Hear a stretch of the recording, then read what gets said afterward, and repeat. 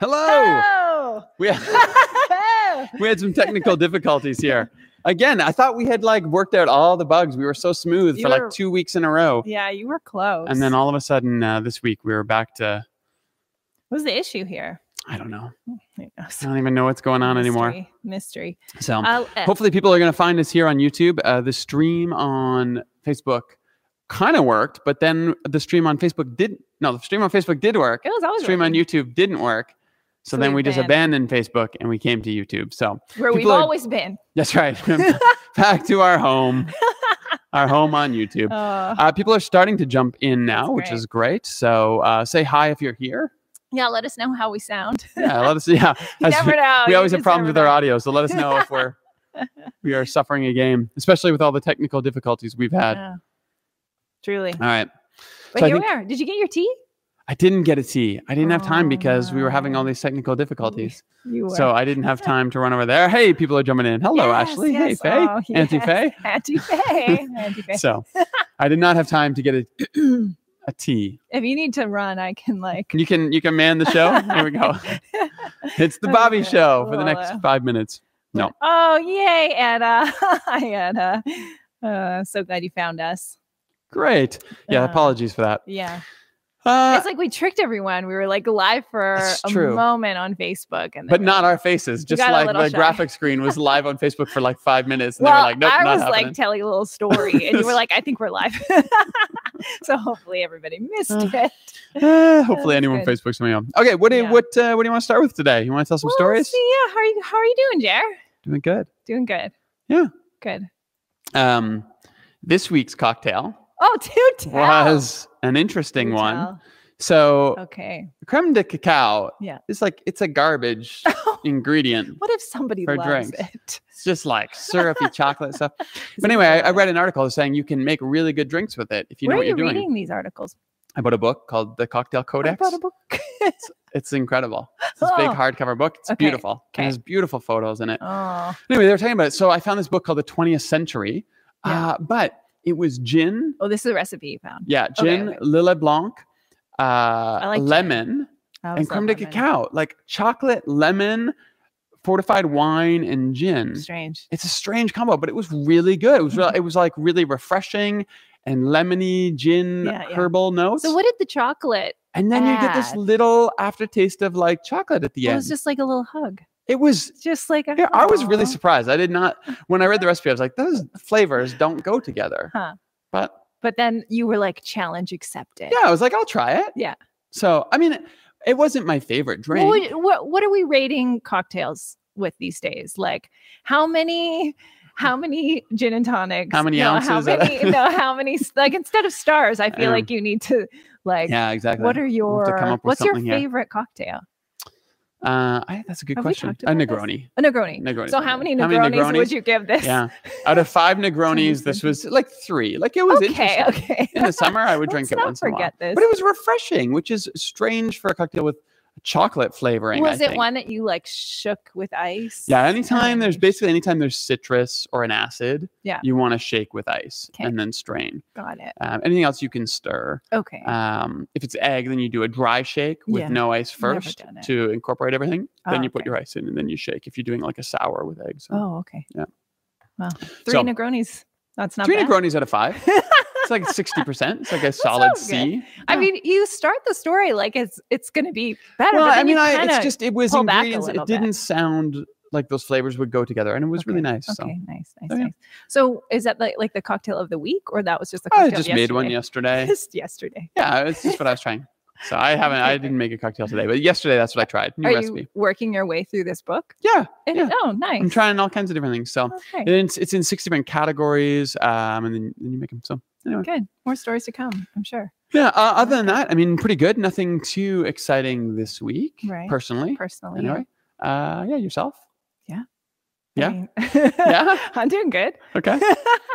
I'm good. Yeah. It was my nephew Drew's first birthday. Oh, first birthday. That's a big one. No. Oh, quite sweet. I just obviously got pictures Of all the birthdays, of all it's the a big one. birthdays. He's a sweet little guy. So I was a little bit bummed that I can't sort of make a plan to go see them. Totally. They're just in Fort Saskatchewan, so they're close. Fort Saskatchewan is in Alberta, isn't it? It is, yeah. It should be called Fort Alberta. It does get confusing because I grew up in Saskatchewan, but it's true. Yeah. Where is it? Where is Fort Saskatchewan? It's up by Edmonton. It's like half an hour outside of Edmonton. Okay. Somewhere in Edmonton. It's like up there. I went to Edmonton once. Oh yeah. To get your son. To get my son. That's true. He was born in Edmonton. I drove to Grey Nuns Hospital in Edmonton. Picked him up. That works. And I never went back.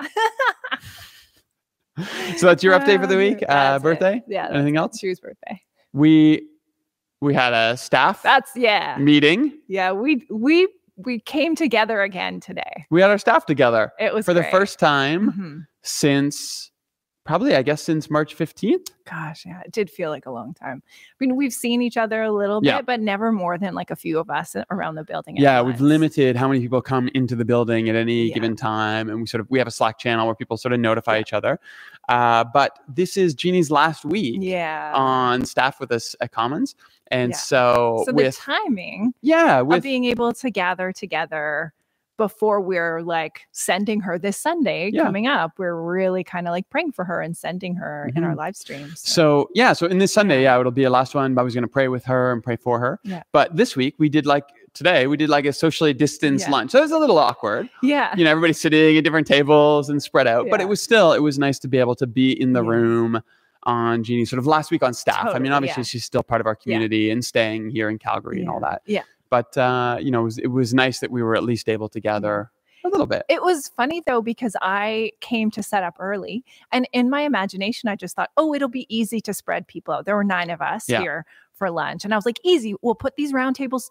In my mind, I thought together and we'll just space out a little bit. And then I realized, oh, no. 9 people is hard to space.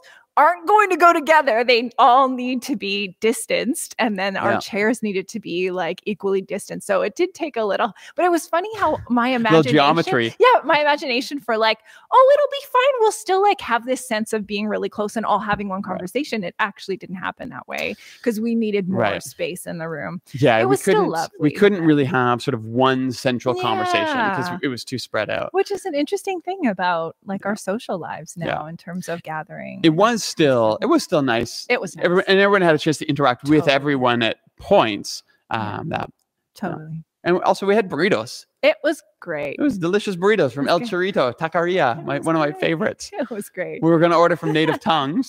Because Jeannie loves it. Yeah, which is also fantastic food. Yeah. But they weren't open for lunch. So we went to Plan B, was El Chorrito, which is my favorite.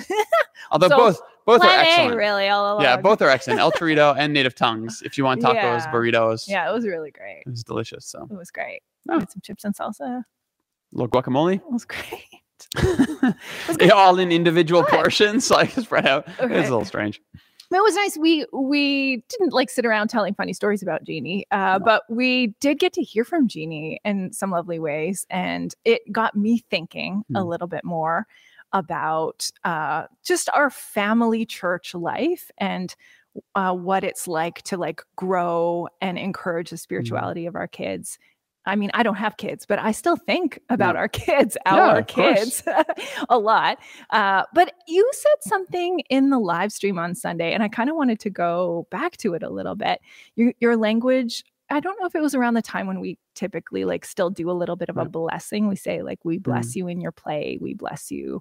But you mentioned Commons Kids on YouTube as this place where we are still, what did you say? Like encouraging the Jesus story.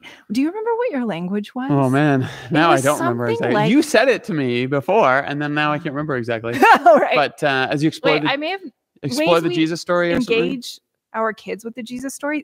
That was me just thinking about it. That sounds good. I would say something like that.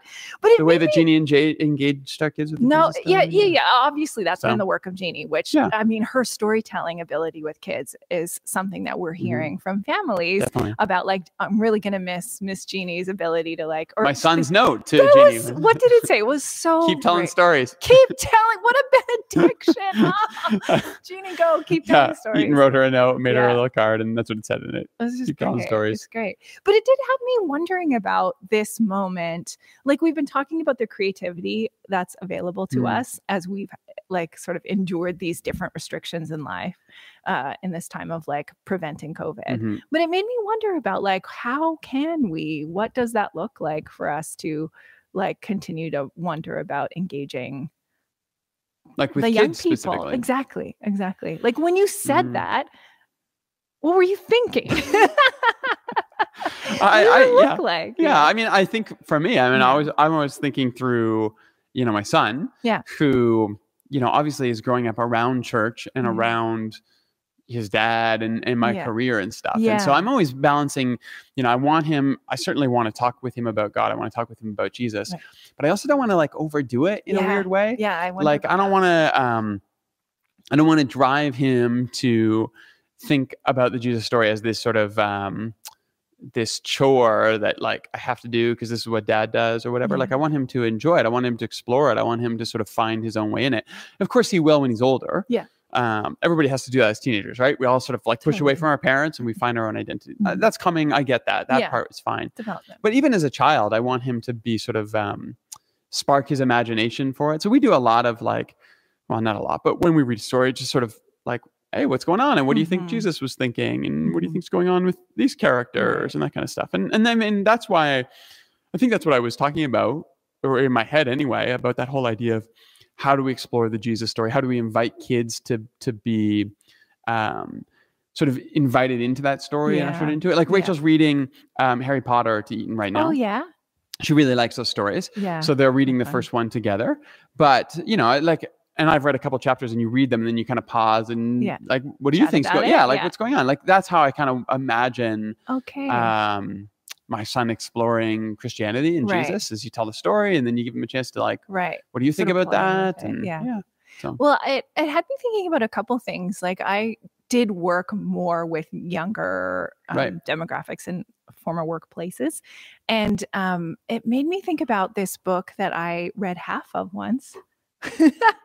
And it was called The Spiritual Child, The New Science on Parenting for Health and Lifelong Thriving. That's quite the title. I know, right? But I went back to it this afternoon. You got through the title and you're like, I can only read half a book because I read that other half a book just reading the title. Great, half a book. I remember really liking half of it.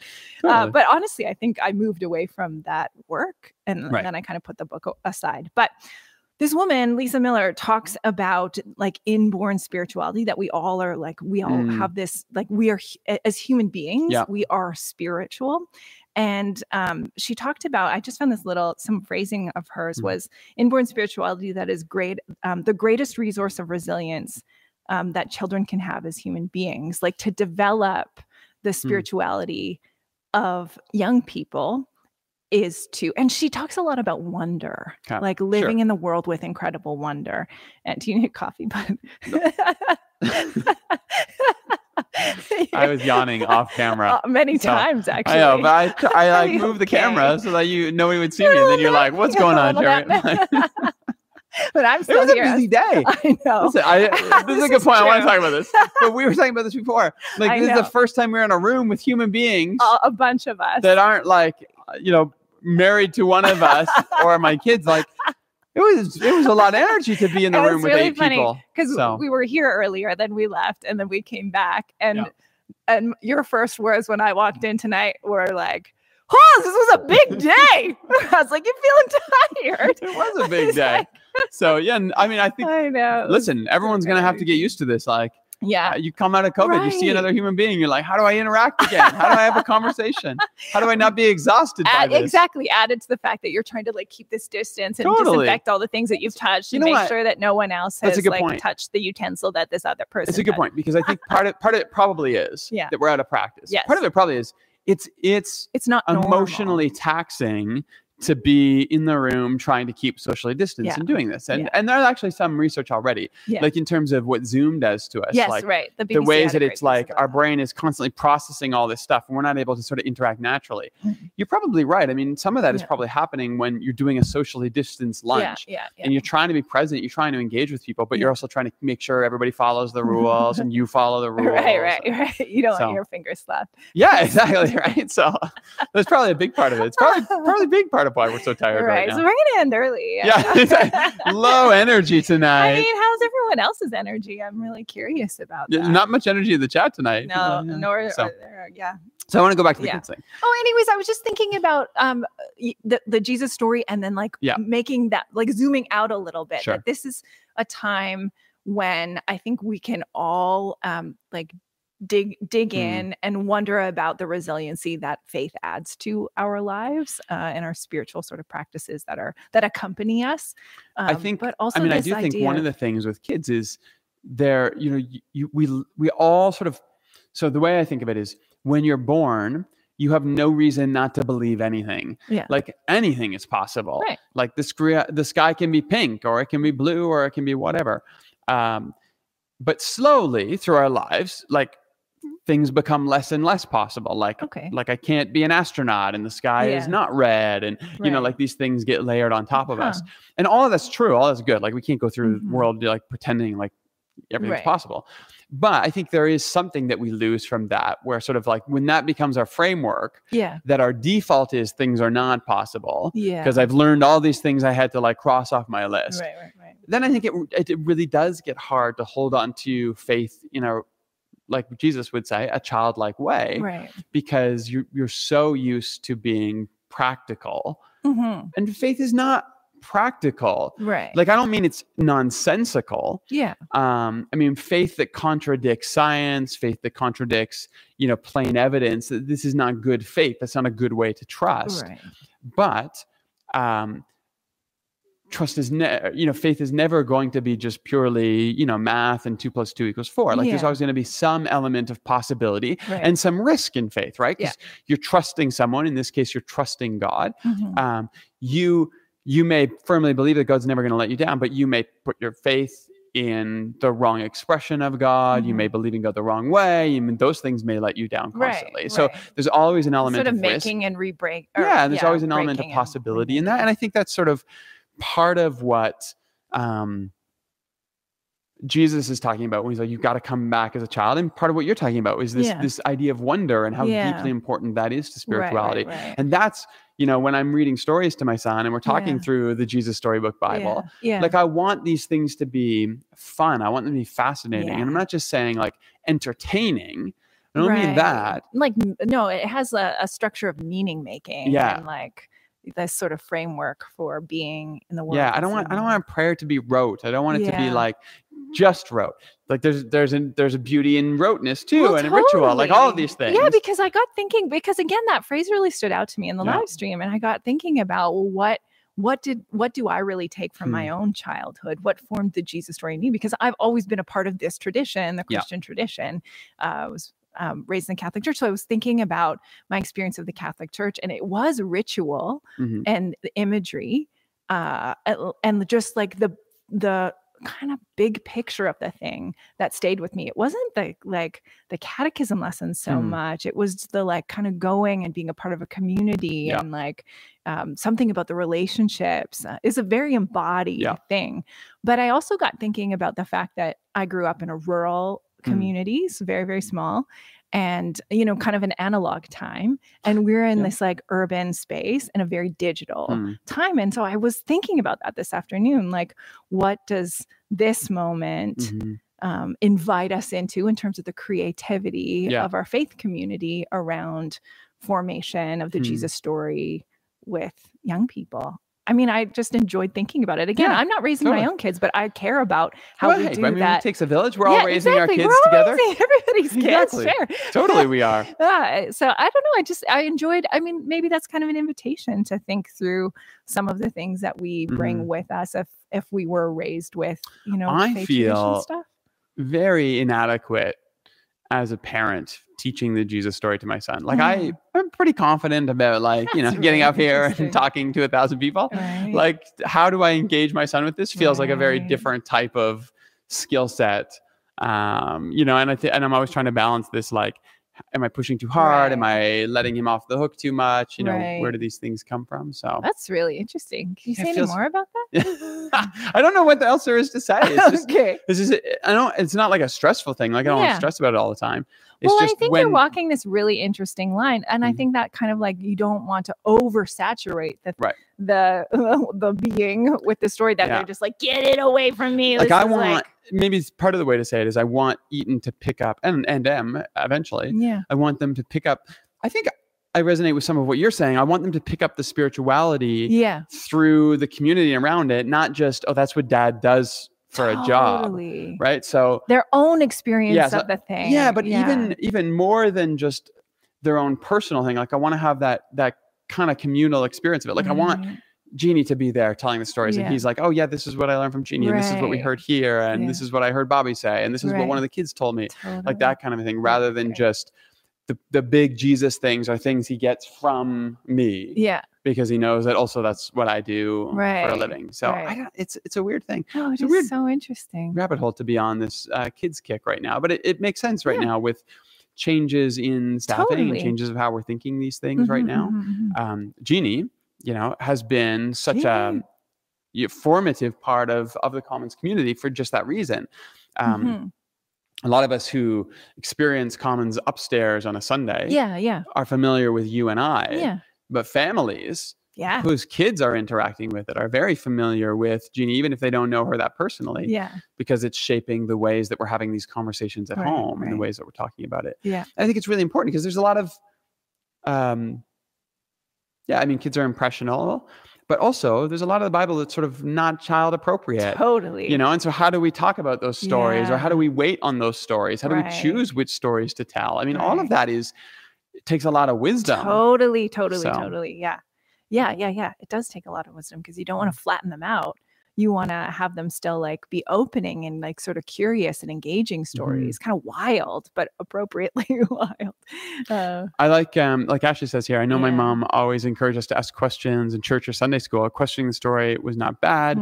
She'd be like, that's a good point. How do we find out more about that? Like, I mean, I think that's the whole piece is trying to figure out how do I find ways to enter into that conversation with my son rather than sort of downloading information, because information is not really what he needs right now. Right. He needs to have his imagination shaped in different directions about how he can imagine the world and how he can imagine people and relationships and stuff. Like the information, I mean, but that's the thing. Like, that's what I do, right? Like my shtick is like, here's this obscure thing that I read in a textbook somewhere. Like, you know, and then it's like, I got to talk to my son about like opening his imagination to new ways of thinking about the world of Bible. Like, I don't know how to do that. I know how to talk to you about like ancient words and what they used to mean. So boring, I know. Dad. Yeah.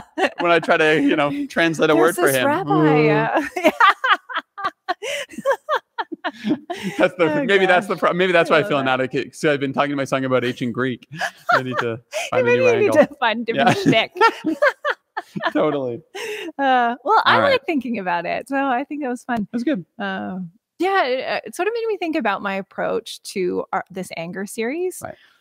Was there was no way, like I'm not even adequate to speak about anger, to say all the things about anger. So my little phrase that I kept coming back to was like, okay, you aren't going to say everything about anger in 2 sermons, but say something. Like that, I just kept going back to that. Just like, just say something, you know, it was, just some, I don't know what I just linked to something you said, made me think about my little phrase, but we can talk about the sermon now. Yeah, let's do it. It was week 2. Week 2. So how to be angry at others. Yeah, and you hit, I mean, Daniel this was 3. One of the big narrative pieces in the book. So, I mean, you've got the lion's den. Yeah. And you've got, which we didn't talk about in the series. No, we didn't. And then you've got the fiery furnace. What chapter is it in? I don't know. It's before 7, but it's not in 2, 3, or 4. So, but I mean, this is the interesting thing is, you know, we're doing a whole series in Daniel, but we're not actually focusing on these sort of narrative pieces. We're focusing on more of these sort of interpersonal moments and these little neat things that you've pulled out of it. Yeah, I kind of stuck with Nebuchadnezzar, like these like kind of 3 But the way that you talked about the fiery furnace story, I thought was, I mean, there's some really interesting pieces there, particularly in a story that's normally, I don't know what the language would be, but it's condensed. It's like, hey, you know, even if the bad guy throws you into the fire, Right. Jesus will be with you, kind of thing. Right. Which is a good story. It can be, Yeah. you know, in the right context. But I thought, you know, you sort of were able to parse out and tease out some of these conversations that were really interesting. Oh, interesting. So interesting. That's the word of the day. Interesting. Yeah. Well, there were some things that I really enjoyed about this message. I think I really enjoyed the exploration of these extremes of anger, the outrage, the outburst, and the suppression, and this kind of finding a wise, healthy way with our anger with others. So we see Nebuchadnezzar rage and fury, which is a typical motif in this kind of story. The king is going to be that kind of king. So kings are going to king. Kings are going to king. So the king does his anger, fury things, you know, uses his power. I think power is a really big theme in this story. So that was an also, interesting... hello, Silver. So good. It's a huge theme, though, yeah, right? It's a huge, power and knowledge, and what does it look like to kind of resist, or who really has the power? I said, I used the language of brutality on Sunday, that sure, this king is brutal, but who's really powerful? Again and again, that people say, well, God is ultimately the powerful one. But just now you used the idea of framing sort of this sort of outburst of anger and this sort of suppressed anger. Yeah. But I mean, one of the things I thought was really neat about your sermon was not that suppression of anger, the way that you talked about Shadrach, Meshach, and Abednego, those characters expressing their anger, but it's not suppressed. Yeah. It's sort of, expressed, but it's in a different way, which I thought was one of the really sort of neat moments in the sermon. Yeah. Was there's the obvious rage and fury of Nebuchadnezzar. Yeah. And then there's this standing up against that I don't think I would have read as anger in the story. Yeah. So talk about that. I mean, I thought that was one of the really neat bits about the way you took it.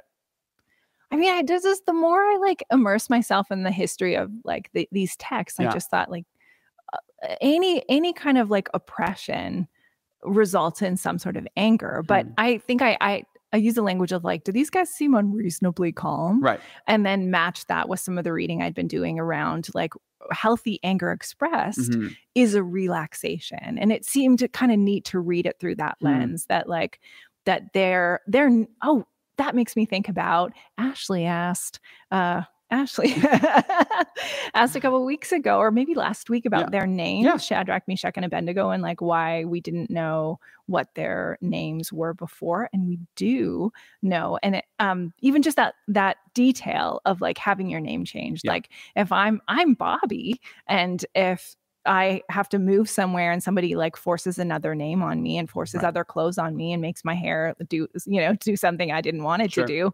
Like that's communicating something to me. Sure, and I'm going to be angry about that, whatever that sort of ends up looking like. However I resist that or don't resist that. But I just found it really interesting to think about these texts as resistance, that they're resisting empire again and again and again. And that if we can like pull back some of the emotional layers of that, we see like, why do you resist an empire that overpowers you again and again and again? Because like you hold faith, but also like this isn't the way the world is supposed to be. So let's imagine you're the writer of Daniel. And I think I might talk about this a little bit on Sunday probably, but my take, and I think yours too, would be this is probably written in Antiochus IV, Epiphanes, around that time. So you've got Babylon, then you've got Persia, then you have Greece, and then you have Greece sort of breaks up. So you have the Seleucid Empire, which is still Greece, and that's Antiochus Epiphanes. Right. He is the sort of last Seleucid king. I see the last. Maybe one more after him. But that's right on the area where Rome is rising. Yeah. So it's clear that Rome is the next big thing. Yeah. Greece is on the way out. Yeah. So that's probably where Daniel's being written. Right. And what did that king do? He put like he's the desolation of abomination. Yes. So he's that guy. Yeah, he's that guy. So Antiochus IV Epiphanes. Right. So Epiphanes is his title he gave himself. Yeah. He's the fourth Antiochus. He calls himself Epiphanes, which means God manifest. Right. So like he's he's got some issues, right? Right. He calls himself God manifested. Like many. So he's super terrible to the Jewish people. So most people think that's probably when the writer of Daniel is being written. And this is what I thought was so interesting about your framework for this moment where these three characters are told, listen, you either bow down or you're going in the fire. And their answer is, we will not. Yeah, exactly. So they don't. We will not.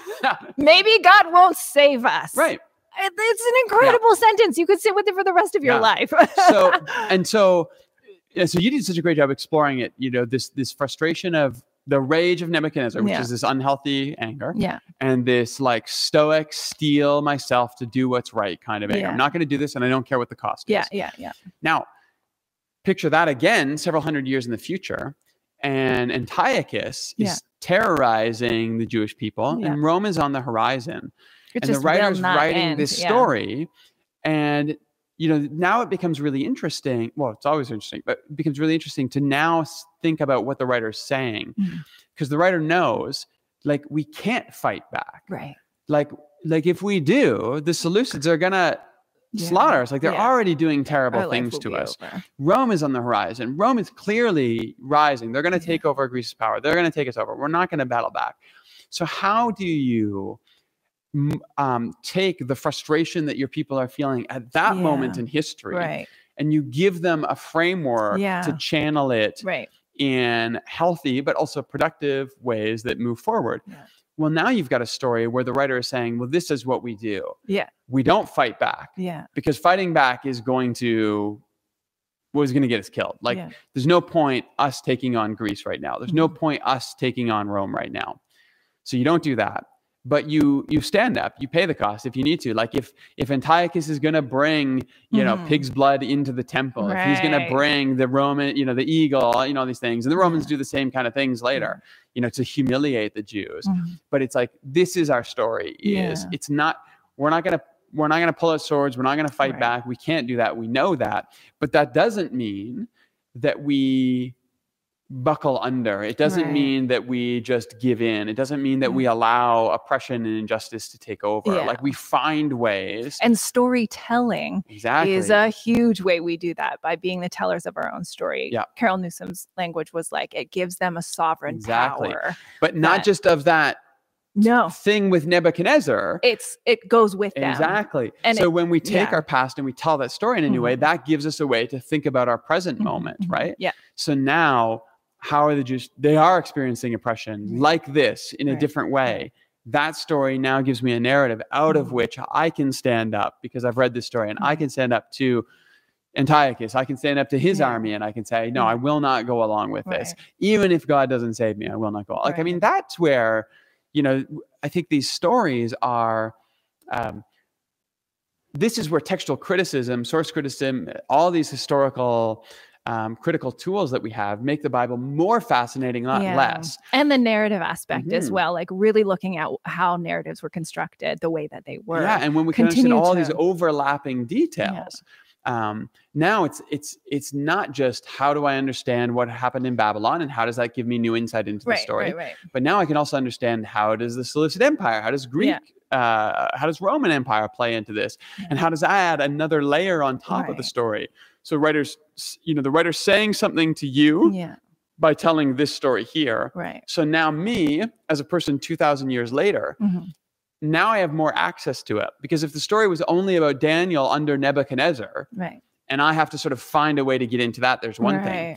But if the story is about Nebuchadnezzar, but it's told for someone under Antiochus Epiphanes. Look at the flexibility of it. Exactly. It can move with us. So now we get all of these different avenues to come into it. And now it's not just me, you know, doing this weird thing to make the story of Shadrach, Meshach, and Abednego apply to me. No, now I fit in this long line of people. This is making me think about like the way we've told these stories to children. Sort of the kind of flattening, like it's, I mean, Daniel's not even in this chapter, which is also kind of wild. But the story's been set up really well that it fits in because of the characters being mentioned in the previous chapters. But I think that, I mean, that's kind of the beauty of the text, is that like you get these stories as children and they sort of accompany you in like fantastical ways, but then you get to see all of the like layers of meaning over century after century after century, which then like one of the layers that I went with, there's no shortage of injustices that we could have named around resistance and sort of like larger powers that feel impossible to defeat. But I went with domestic violence, particularly in this moment of a pandemic and people. There was so much language in the news around like, let's make sure that we're being really aware of that. And there's just stuff that really stuck to me in that. And I thought, well, this feels impossible to defeat violence against women and girls, not only in the world, but my goodness, like in our neighborhoods. So that's where I went with like another layer of this like power that feels impossible. And domestic violence, like any domestic violence, like this is what this, not that it's just the pandemic, but you get bottled up, you get kept up. The things that are in us are coming out. Absolutely. You know, and that's what's happening in homes. And that was what I hoped some of the invitation was, like, you know, Robert Alter's language around this chapter was that he's setting up the sort of severity of like this golden God is replaced by this furnace. And we're going to see kind of the extremes of the story give way to this miracle that they aren't going to be burned. They are not even, their hair won't even smell as fire. And that's kind of like this, you know, profession of the greatness of the divine in the story while they're, you know, in this terrible thing. But that was what I tried to kind of link that language around. Maybe the miracle of this moment is like getting in touch with the things that we feel angry about and being really like aware of the anger that's under the surface with those who are around us. Cool. Anyways. What else did we hit on this week? What else? What else do we got here? I mean, resistance was a big thing. Tell your story was a big thing. That was an interesting piece. It seemed like it for you. Which? Like the, hey, you can tell your story piece, like in the way that you, just in the like presentation of the sermon. Yeah. It felt like it was a piece for you. Yeah. I mean, it does feel important for me. Yeah. I mean, a big part of like the work I do, there's no shortage of like messages I get all the time around people's voice being represented and comments. And we're always trying to get better and better at that. But I do the work that I do because of this sort of like desire to see a more just world where women and men, all kinds of people occupy all kinds of positions in the church. So it feels important to, I mean, and part of the tradition of feminist theology is about the experiences of women and reading the scriptures with the experiences of women, because sometimes they're harder to find. We're not going to find a woman in the book of Daniel. She's not there. There's no hint of her. So we read with the stories of women. And so my sort of desire to move towards a more liberated world is about reading the experiences of women or people who are marginalized with the text as well, alongside of the text. So yes, telling my own story, representing the stories of people who haven't always occupied those positions, teaching positions of like sort of formation on that side, it does feel really important. Yeah. So also, I mean, you know, those moments in your life that are just really snapshot moments that you're like, holy crap, this is going to stay with me for the rest of my life.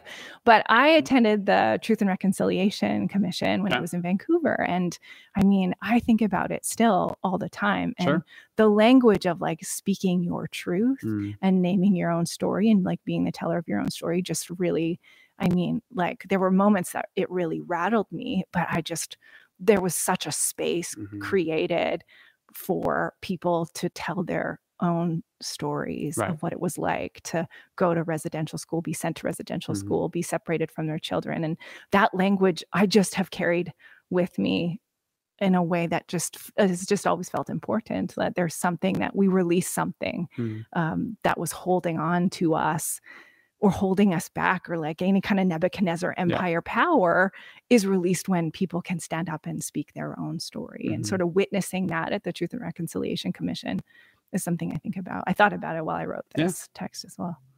Yeah.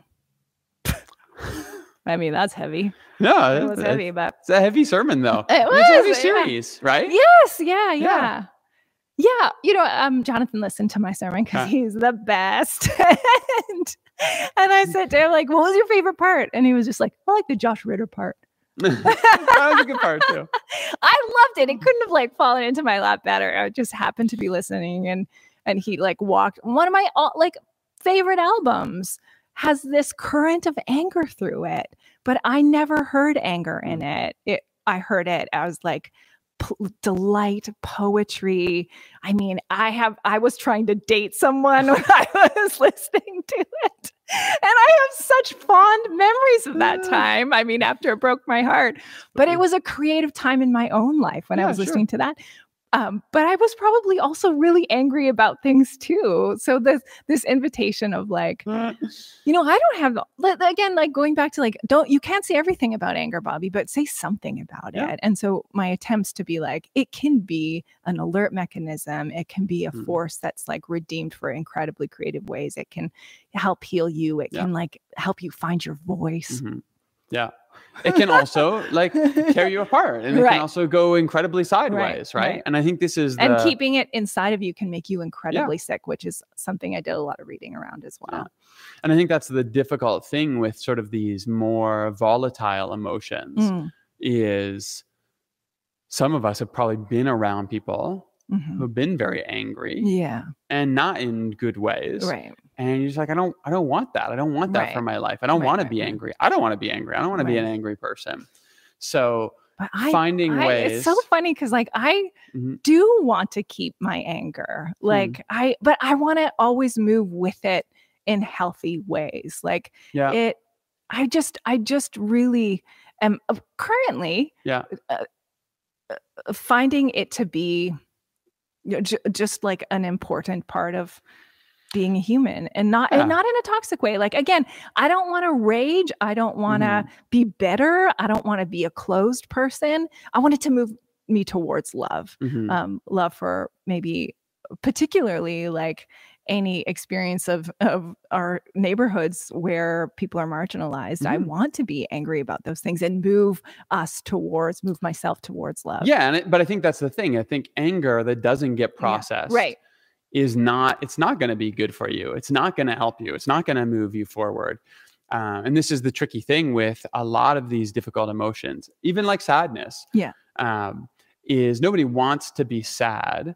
And I hear what you're saying. Yeah. So don't. I know. I'm always. I just get a little defensive when someone's like, "Don't be." I don't think we should want to be angry in the sense of like I want to be sad. I don't want to be sad. I don't want to be angry.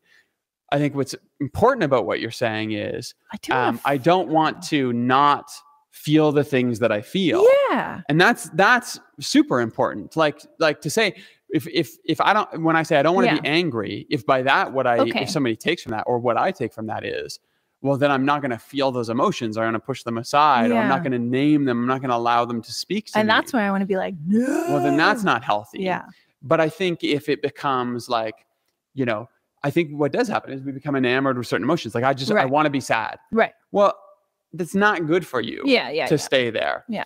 Does that mean that if you push sadness aside and you just keep finding ways to ignore it, that is going to be incredibly destructive in your life? And I think that's what. And I will say I'm probably like being a bit hyperbolic, sure, of course, with my language around because that's anger, helpful when you're counterbalancing. Exactly. That's I think that and I hope that it comes through my life. I don't think people would look at my life and be like, she's a really angry person. Like I think I'm a really joyful, like fun, I think like I'm maybe some of my expression is a bit hyperbolic at the hope that we're sort of like inviting all people who have felt that they couldn't like go through those emotions in healthy ways into a process of health. I think the danger is that there are personalities that enjoy the endorphin rush of anger. Right. Like some of us really like spicy food, and some people really like being angry and stuff. And then I think, and the same as sadness. It's interesting to put that. Those and you can grab a hold of it, and it's like I'm looking for a fight where there is no fight. Right. Oh, I do love. And exactly. And so do I. Like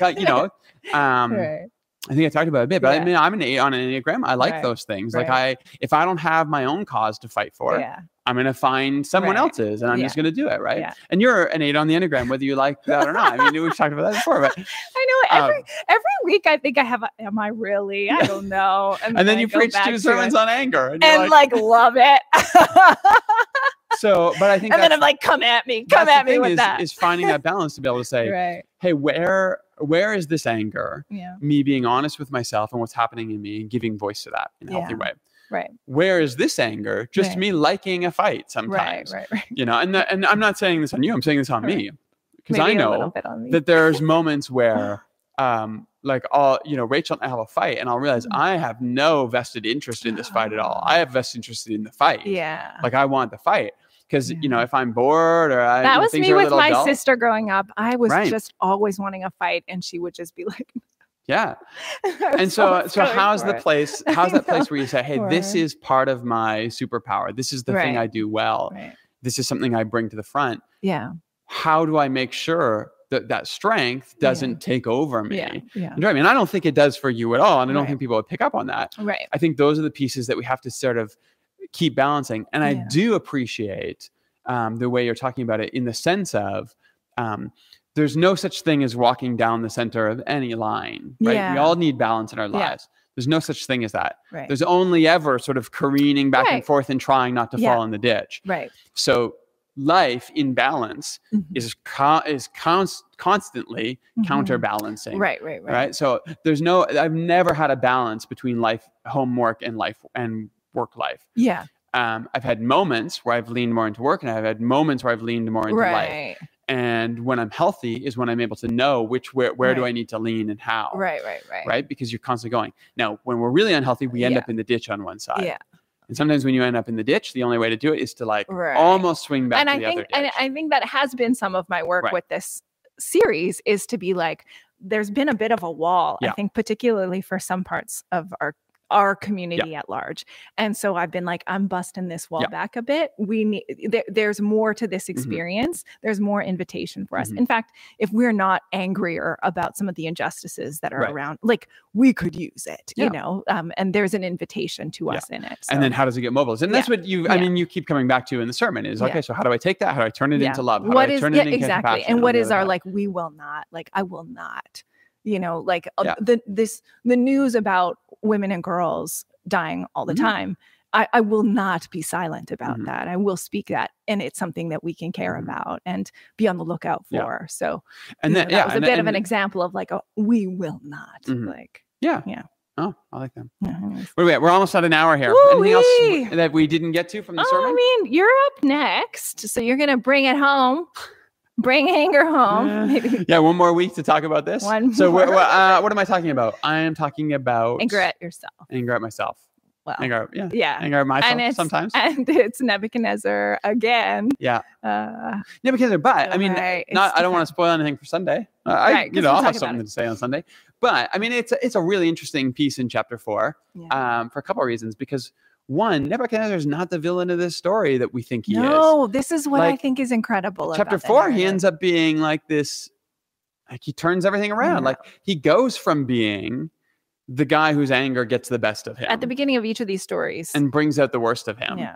And he comes around to being, I think I probably use a quote from Golden Guy, but he talks about like the interesting thing about Nebuchadnezzar, he is this example of how arrogance and power, can destroy us, but also an example of how to respond to chastisement and humiliation. He basically says like, what do we do with this character? I know, because he has like way more space on the page, way more like emotional range than any of the sort of main heroes of the story. He's a really interesting character. He really is. Yeah. And also, chapter 4, great amount of compassion. He does.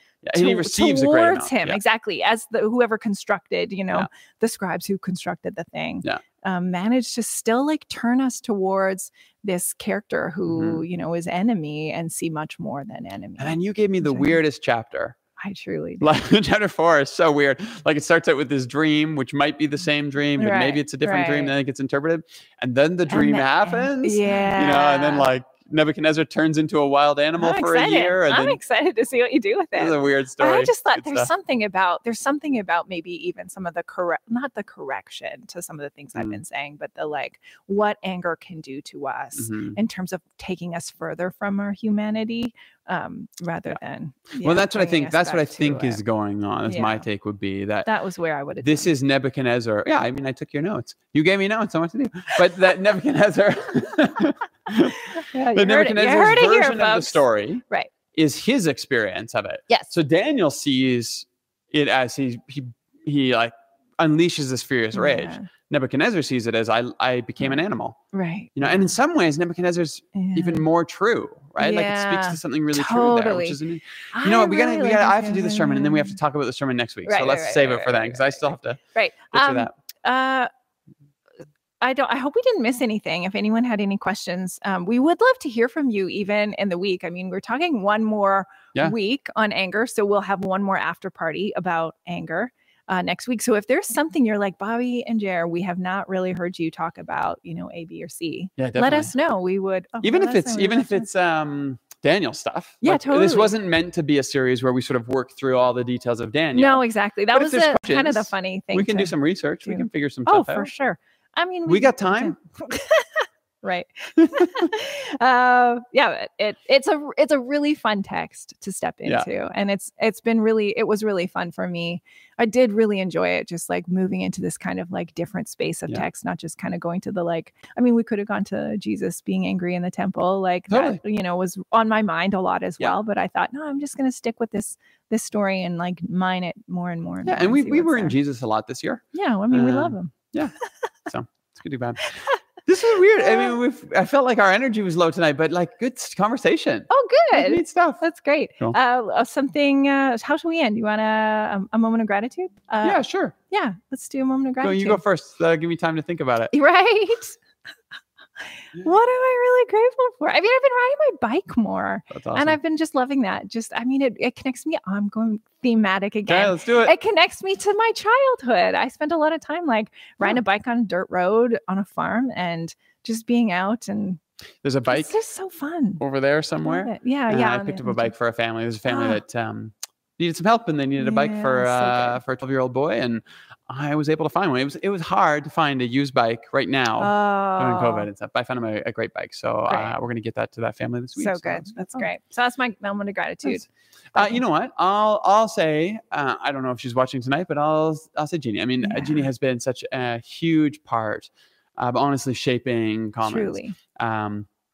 You know, there's sort of Commons that I imagined, you know, 5 years ago or 6 years ago when I planted the church. But a lot of what Commons has become has been shaped by the families that have participated and the ways that we have imagined what it's like to share the Jesus story. So certainly thankful for all of her contributions and work to this, you know, community that I sort of dreamed up and I still get to participate in. Like I owe this huge debt to her. All of us on staff do, all of us in community do. But also grateful for like hard but good transitions. Like, you know, the beautiful thing at Commons, and we're only 6 years old, so maybe we'll have a hard one, you know, when you quit or something like that. I was never going to quit. But I mean, now she's angry. But I'm very thankful that all of our transitions, Joel, who moved on to a new role, and Jeannie, they've been so filled with grace, and they've just been the right time and the right move at the right moment.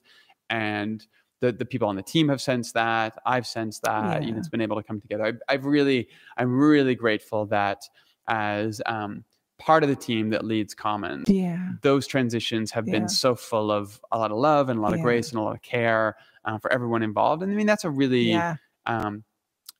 I mean, at a selfish level, it makes my job easier. Right. But at a at me as a leader in the community and stuff, I feel so blessed to sort of be able to lead that way and participate in those types of transitions. So even awkwardly socially distanced today around tables, that was a really neat moment. So. Yeah. I appreciate you highlighting that. It's true. It's true. Cool. It's great. Okay. Thanks, everyone. Thanks, everyone. This really week, tomorrow nights, we'll be on Instagram for Living Room Worship. Yeah. That one's going to be good. It's going to be great. New person leading. I feel really excited about it. That's going to be cool. Yeah. Thursday, well, I'll be back on YouTube. You know what? I forgot to plug in my computer this time. It's about to die. Just get a warning. It's about to die any moment here. Okay, Thursday, I'll be back on YouTube with some thoughts. Friday, we'll have another community challenge in the community common area. And we'll be back on Sunday. The community is about to die. Bye. Thanks, guys. See ya.